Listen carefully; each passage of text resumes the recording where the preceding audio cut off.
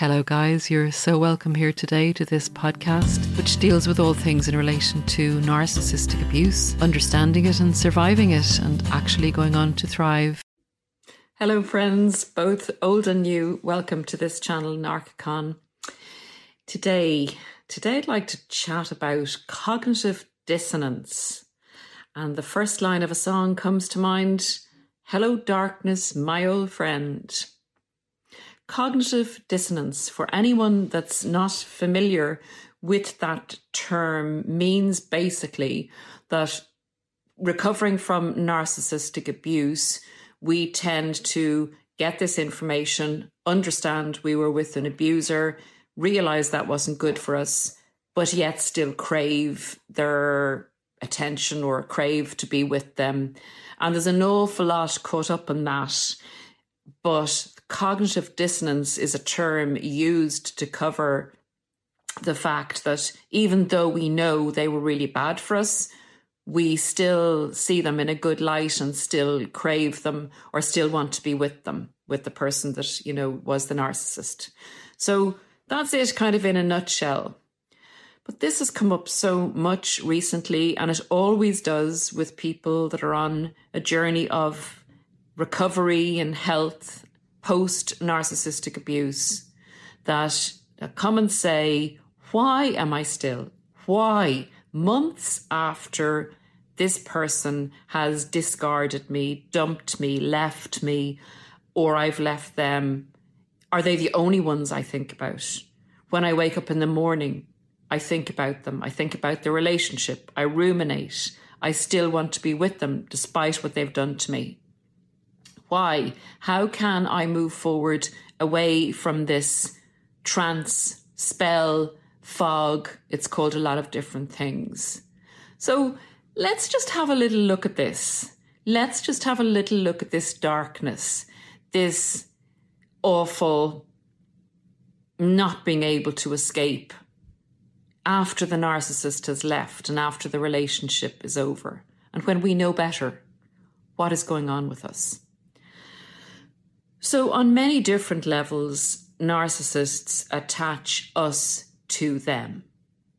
They attach us spiritually, emotionally, sexually and physically, and in every way that they possibly can, because it's pertinent to them to attach people very securely in order for them to extract what they want from their targets and victims, be that purely attention, adulation, money, status, whatever the narcissist is after.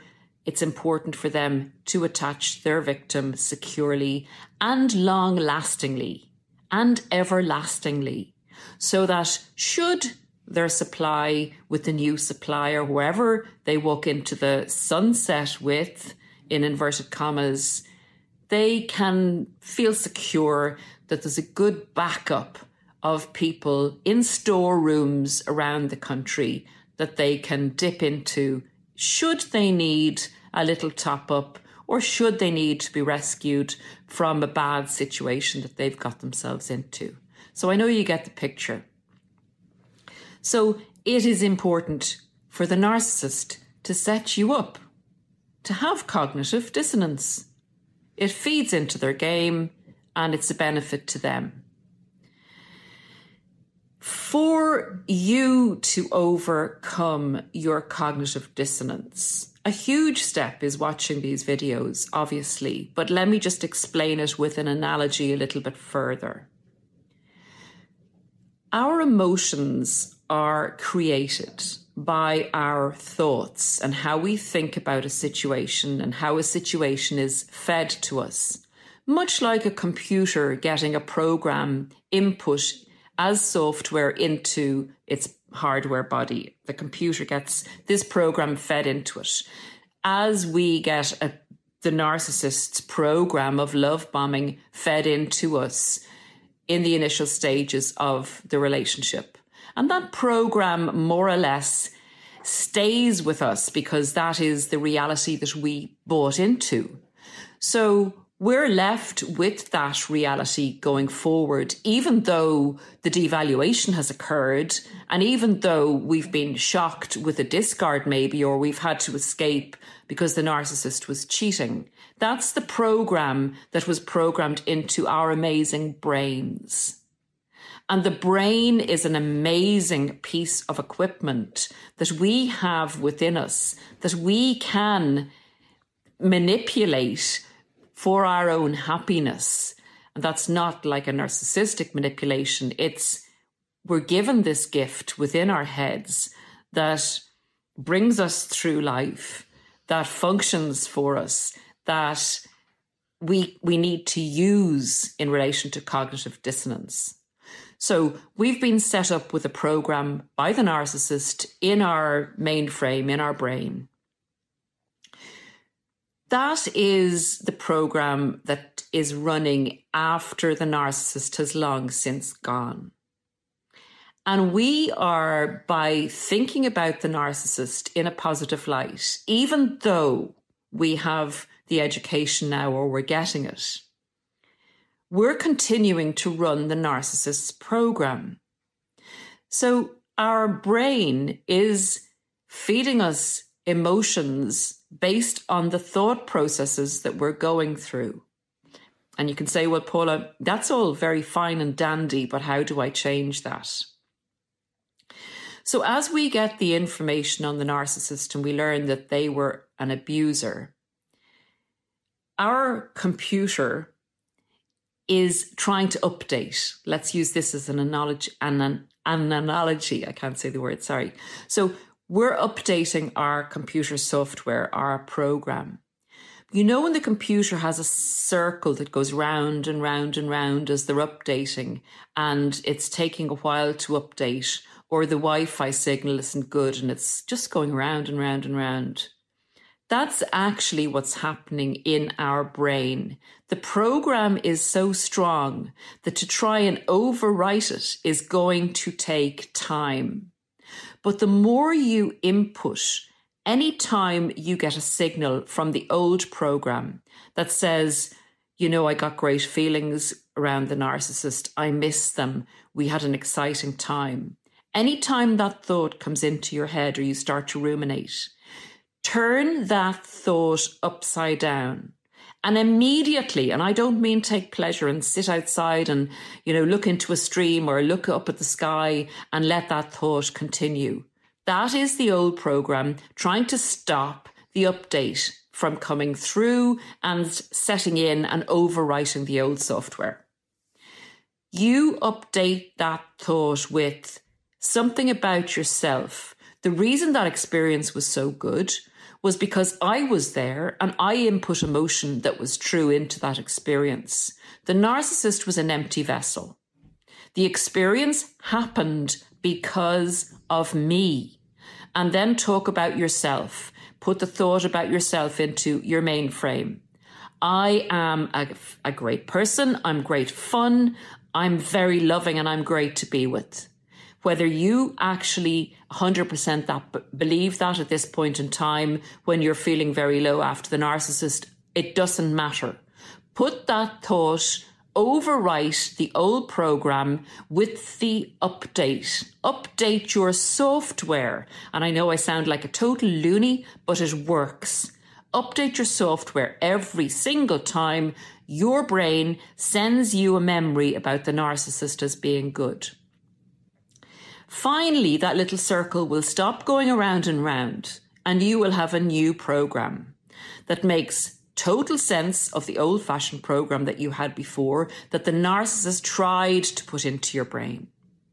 Now, there are also a few techniques that you can use to ensure that the updates get installed and stay installed and no viruses get in, like the narcissist's hoovers. So once a virus gets in, like a narcissist's hoover, you make sure that you have your security software well and firmly installed so that virus is eliminated.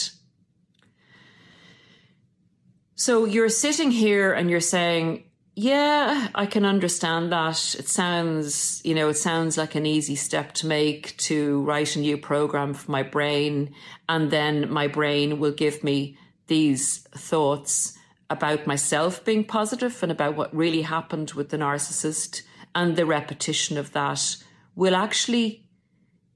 the thought will actually give you a different type of emotion.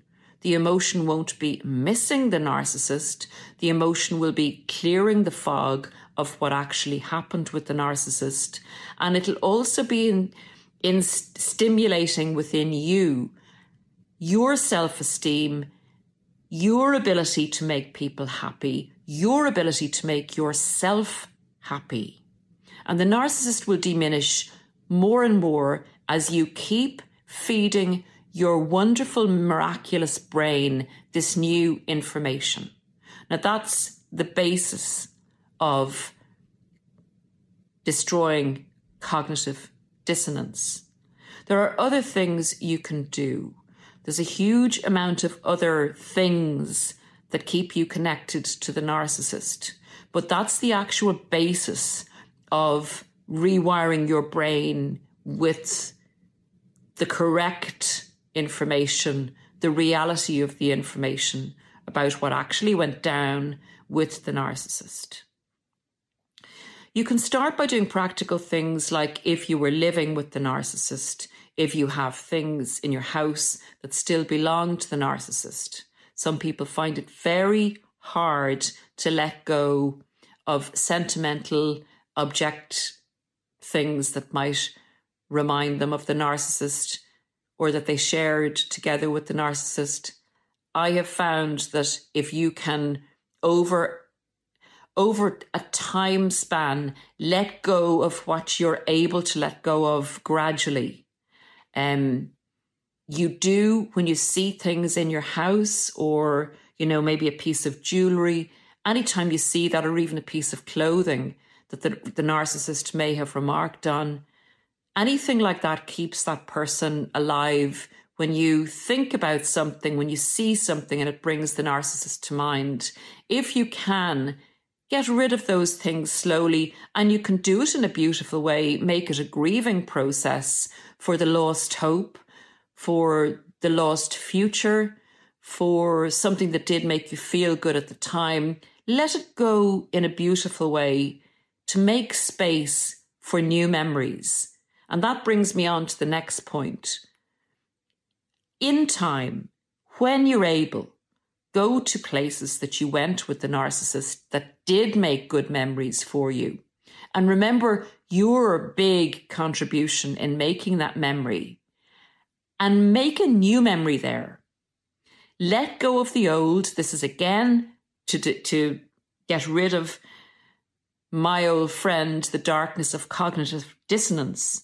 Make a new memory there.